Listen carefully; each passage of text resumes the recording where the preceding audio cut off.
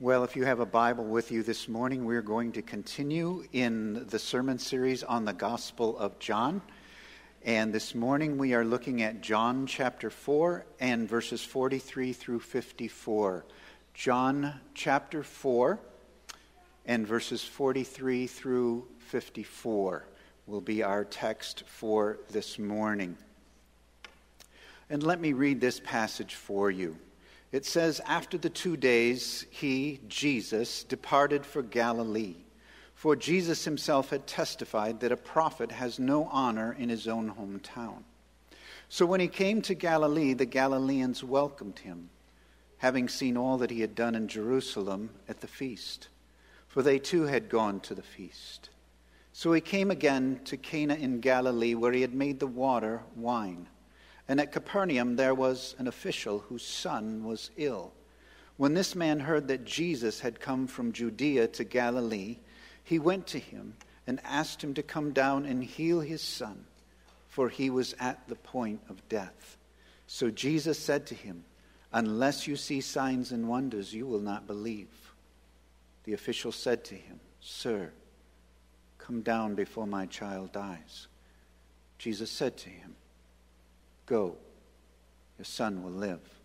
The man believed the word that Jesus spoke to him and went on his way. As he was going down, his servants met him and told him that his son was recovering. So he asked them the hour when he began to get better. And they said to him, 'Yesterday, at the 11th hour, the fever left him.' The father knew that was the hour when Jesus had said to him, 'Your son will live.' And he himself believed, and all his household. This was now the second sign that Jesus did when he had come from Judea to Galilee." Now, if you've been with us for this series, you know that we have been working through chapter 4. And in verses 1 through 42, we looked at that famous account of the woman at the well. And we looked at it in 3 different sermons. But now there is a transition. Now Jesus and his disciples are moving on from that scene and moving to another. And so our first point this morning is signs and wonders. In verse 3 of John chapter 4, it says, "He left Judea and departed again for Galilee." So as chapter 4 opens, Jesus is traveling from Judea to Galilee. That's the flow, that's the context. Now, if you were a good Jew living in the first century, you would do everything you could to avoid Samaria. So when you traveled from Judea to Galilee, Samaria was in the middle, you would do everything you could to go around Samaria, no matter how much longer it took you to travel, because the Jews despised the Samaritans. But in John chapter 4 and verse 4 it says, "And he had to pass through Samaria." Jesus deliberately goes right through Samaria. He doesn't go around it because he had a divine appointment there. A divine appointment with a woman who had a very troubled past. A woman who came to know him as Savior. A woman who spread the word to the people in Sychar of Samaria, and many of them came to believe. And as we ended last week, I shared with you that there was a revival in that town because of the testimony of the woman and because Jesus had spent 2 days teaching there.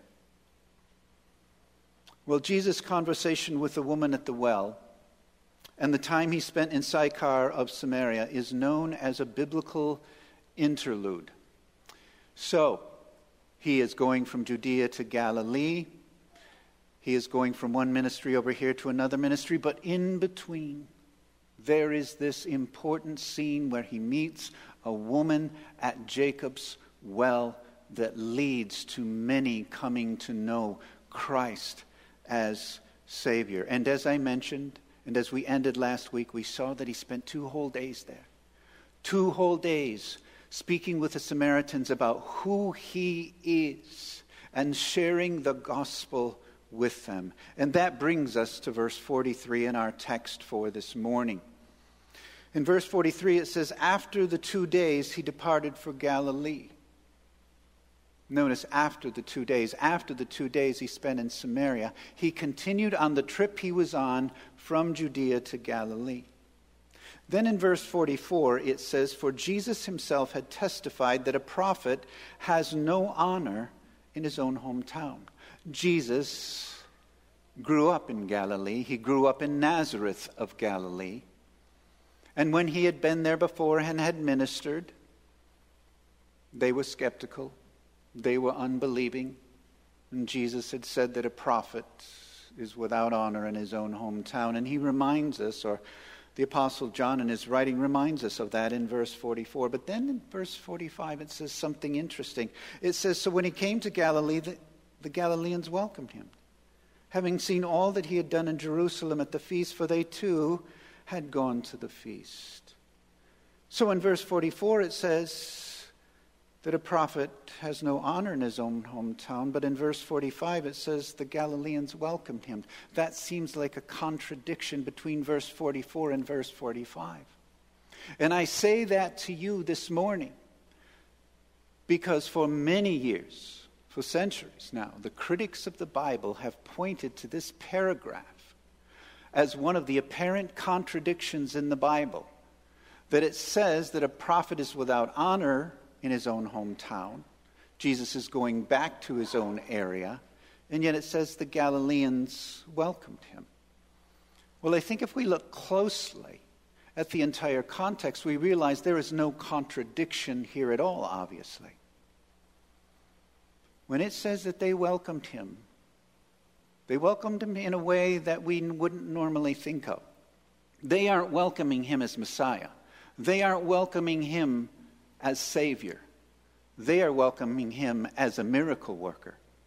They want Jesus to do some signs and wonders. Even though they had been skeptical, even though they had been unbelieving, they would like to see him do some signs and wonders. They would like to see him do some miracles. And hold on to that because that's going to be important when we come to verse 48. Now, in Cana of Galilee, Jesus is approached by a desperate man, a man whose son was at the point of death. In verse 46, it says, so he came again to Cana in Galilee, where he had made the water wine. And at Capernaum, there was an official whose son was ill. So this man who comes from Capernaum to Cana in Galilee is the central figure in this particular passage. He was from Capernaum, and he was an official. The word official there is important. It means that he was a government official, a royal official. We don't know this for sure, but most likely he was part of the government of Herod Antipas, who was ruling at this time on behalf of the Romans. And we do know that his son was ill. Now, to give you just a little bit of context and geography here, about 10 miles north of Nazareth, where Jesus grew up, was Cana. And about 15 miles east of Cana was Capernaum. So this man hears about Jesus, and he travels 15 miles, which was a long way at that time, especially if you happen to be walking.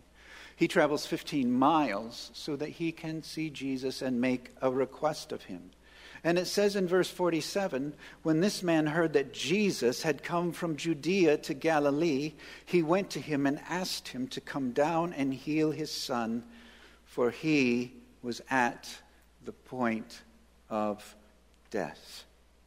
So when he heard this, he makes the trip from Capernaum to Cana in Galilee, and he asks Jesus to come to Capernaum and heal his son. Now this son is at the point of death. This is a desperate man. If you have a child, if you have a grandchild, you understand. If your child, your grandchild is at the point of death, you will do anything. You will do whatever it takes to try to save them, to try to rescue them, to try to help them. And that is what this man is doing.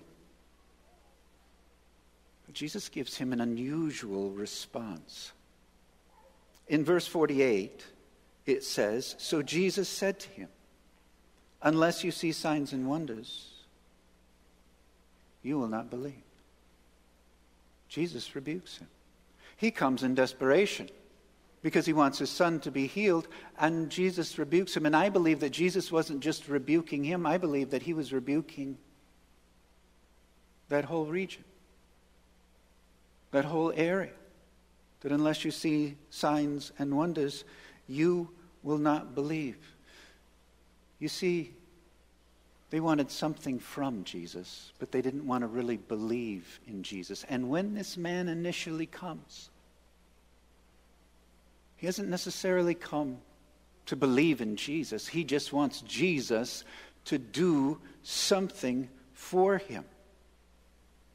Now, this is an important point in the text. It's almost if we need to stop. It's almost as if we take the remote and put the scene on pause. This man is desperate, and he comes from Capernaum to Cana in Galilee to beg Jesus to heal his son. And apparently because of Jesus' rebuke, he comes just because he wants something from Jesus. Hasn't come to believe in him, hasn't come to embrace him as Savior. And that's where the scene is at. But I want you to know this morning that something changes.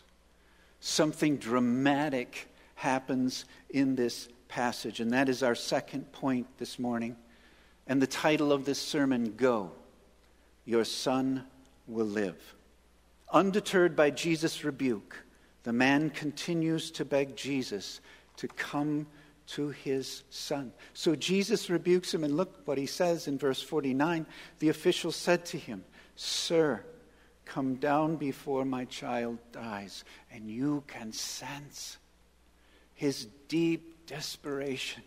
"Sir, please come to Capernaum before my child dies." And then there is verse 50. Jesus said to him, "Go, your son will live." The man believed the word that Jesus spoke to him and went on his way. Now it's so interesting. This is the pivotal verse in the whole text, verse 50. It reminds us that Jesus can do and heal however he wants to. So interesting here. If you remember, there is a similar scene in the Gospels. There was a man named Jairus, and he has a 12-year-old daughter who is dying. And he comes to Jesus and begs him to come and heal his daughter. And Jesus goes with him. And on the way, his daughter dies. Jesus goes into her room and raises her from the dead. So he goes with Jairus, goes to the house, goes into the room, and heals the daughter. But here, he doesn't go with the man. He just says, "Go, your son will live." Now, I wish I could have been there in that scene and to see how Jesus said those words, to hear the tone of his voice. I believe that Jesus was looking into the eyes of this man, and he says to him, "Go, your son will live." And something happens to the man. Something happens at this point in the scene. It says the man believed the word that Jesus spoke to him and went on his way. He doesn't grab Jesus by the arm and says, "Come on, you don't understand what I'm telling you. I need you to come to Capernaum. I need you to come to my house. I need you to touch my son, and I need you to heal him." It doesn't say that. It appears that a calm has come over this man. And the man believed. He believed the word that Jesus spoke to him, and now went on his way. John Piper says this: He says, I'm inclined to think that in that moment of seeing Jesus speak so sovereignly in spite of his accusations, something awakened in the man. He saw something more than a miracle worker. And I think he's exactly right.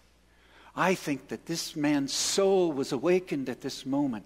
Folks, this is the supernatural work of the Holy Spirit, opening his spiritual eyes and his spiritual heart. And I believe at this moment, this man begins to believe. He believes in Jesus. There was something in the way that Jesus looked at him. There was something in the way that Jesus said those words that caused his soul to become alive, and he believes. Watch what happens in verses 51 through 53. As he was going down, his servants met him and told him that his son was recovering. So he asked them the hour when he began to get better, and they said to him, yesterday, at the 7th hour, the fever left him. The father knew. The father knew that was the hour when Jesus had said to him, your son will live. And he himself believed, and all his household. As he was going down, his servants met him. You've got to believe that they ran out to meet him. He makes the 15-mile trip back. They see him coming, and they run out to meet him, and they told him that his son was recovering. The fever had left him. And notice, the man doesn't say, praise God, hallelujah, my son is healed. That's fantastic. No, I'm sure that's what he felt. But that's not what he says at all. In verse 52, he says, when? When did he get better? And they said, yesterday, at the 7th hour, which would have been 1 p.m. The fever left him. And the father knew. The father knew that was the exact time that Jesus had said, your son will live. He knew. This is the Messiah. This is the Savior who has come into the world. And he himself believed. And all his household. Household here refers to his entire extended family. They believe. The man was now just like the Samaritans that we learned about last week. They believed in Jesus. And a revival breaks out among the Samaritans because they believed in Jesus because of who he is. And here we have a mini revival, a revival in Sychar of Samaria, a mini revival in this man's household. It was no longer just, what can you do for me? But who are you? You are the long-awaited Savior of the world. And in verse 54 it says, this was now the second sign that Jesus did when he had come from Judea to Galilee. So the first time he was in Cana, he turns the water into wine, showing that he has complete power over the physical world. The second time he's in Cana, he just speaks. He just speaks. And this boy 15 miles away is immediately healed. With the first sign, the disciples believe. With the second sign, this man and his entire household believe.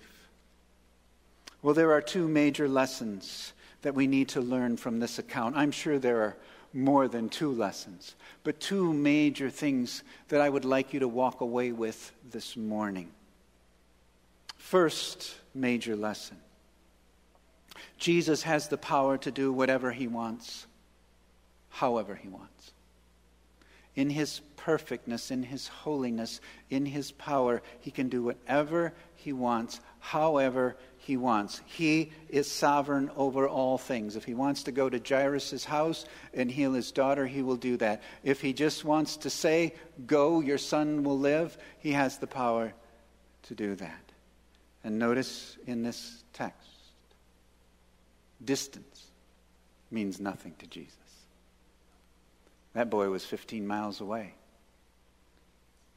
He could have been 15,000 miles away and it still wouldn't have mattered. Jesus speaks the word, and the boy is healed. When Jesus speaks, he can do anything in the universe that he chooses to do. Jesus has the power to do whatever he wants, however he wants. Second major lesson. We need to come to Jesus in desperation with the deepest needs of our lives. That's what this man did. We need to come to him in desperation with the deepest needs of our lives. Whatever your struggle may be, come and beg him. Beg Jesus for healing and restoration. Every person here this morning, every person watching me online this morning, you are struggling with something. Every single one of us is struggling with something this morning. It may be physical. It may be emotional. It may be financial. It may be relational, your relationship with somebody else. But we all are struggling. And you may not know how to pray. And your motives may not be perfect. His motives weren't perfect. When he first came, his motives weren't perfect. But I encourage you this morning, pray anyway. Pray anyway. Come to Jesus in desperation and beg him for healing and restoration. You may say, well, my need seems trivial compared to other people's needs. Come anyway. You may say, I just don't really know if God's really concerned about this area of my life. Come anyway. You may say, man, this has been going on for so long in my life and I haven't seen any change. Come anyway. Come anyway. Just like this man did. He traveled 15 miles just to come up to Jesus and beg him to heal his son. But if you are willing to come, if you are willing to beg him in desperation for healing and restoration, if you are willing to beg him, I will guarantee you he will answer you.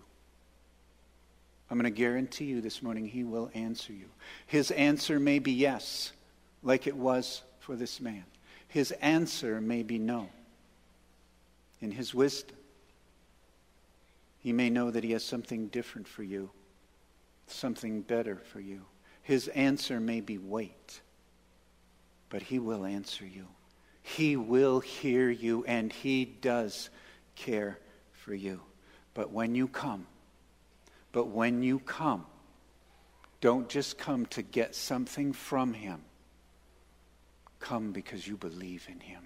Because you believe that everything the Bible says about him is completely and absolutely true. We're going to close in just a few minutes with the song, Boldly I Approach Your Throne. And that's what I encourage you to do, is to boldly approach the throne of God with whatever your need may be. He cares for you, and he will hear you. Let us thank God that we can come to him anytime, anywhere, with any need we may have. Let's pray together. Father, thank you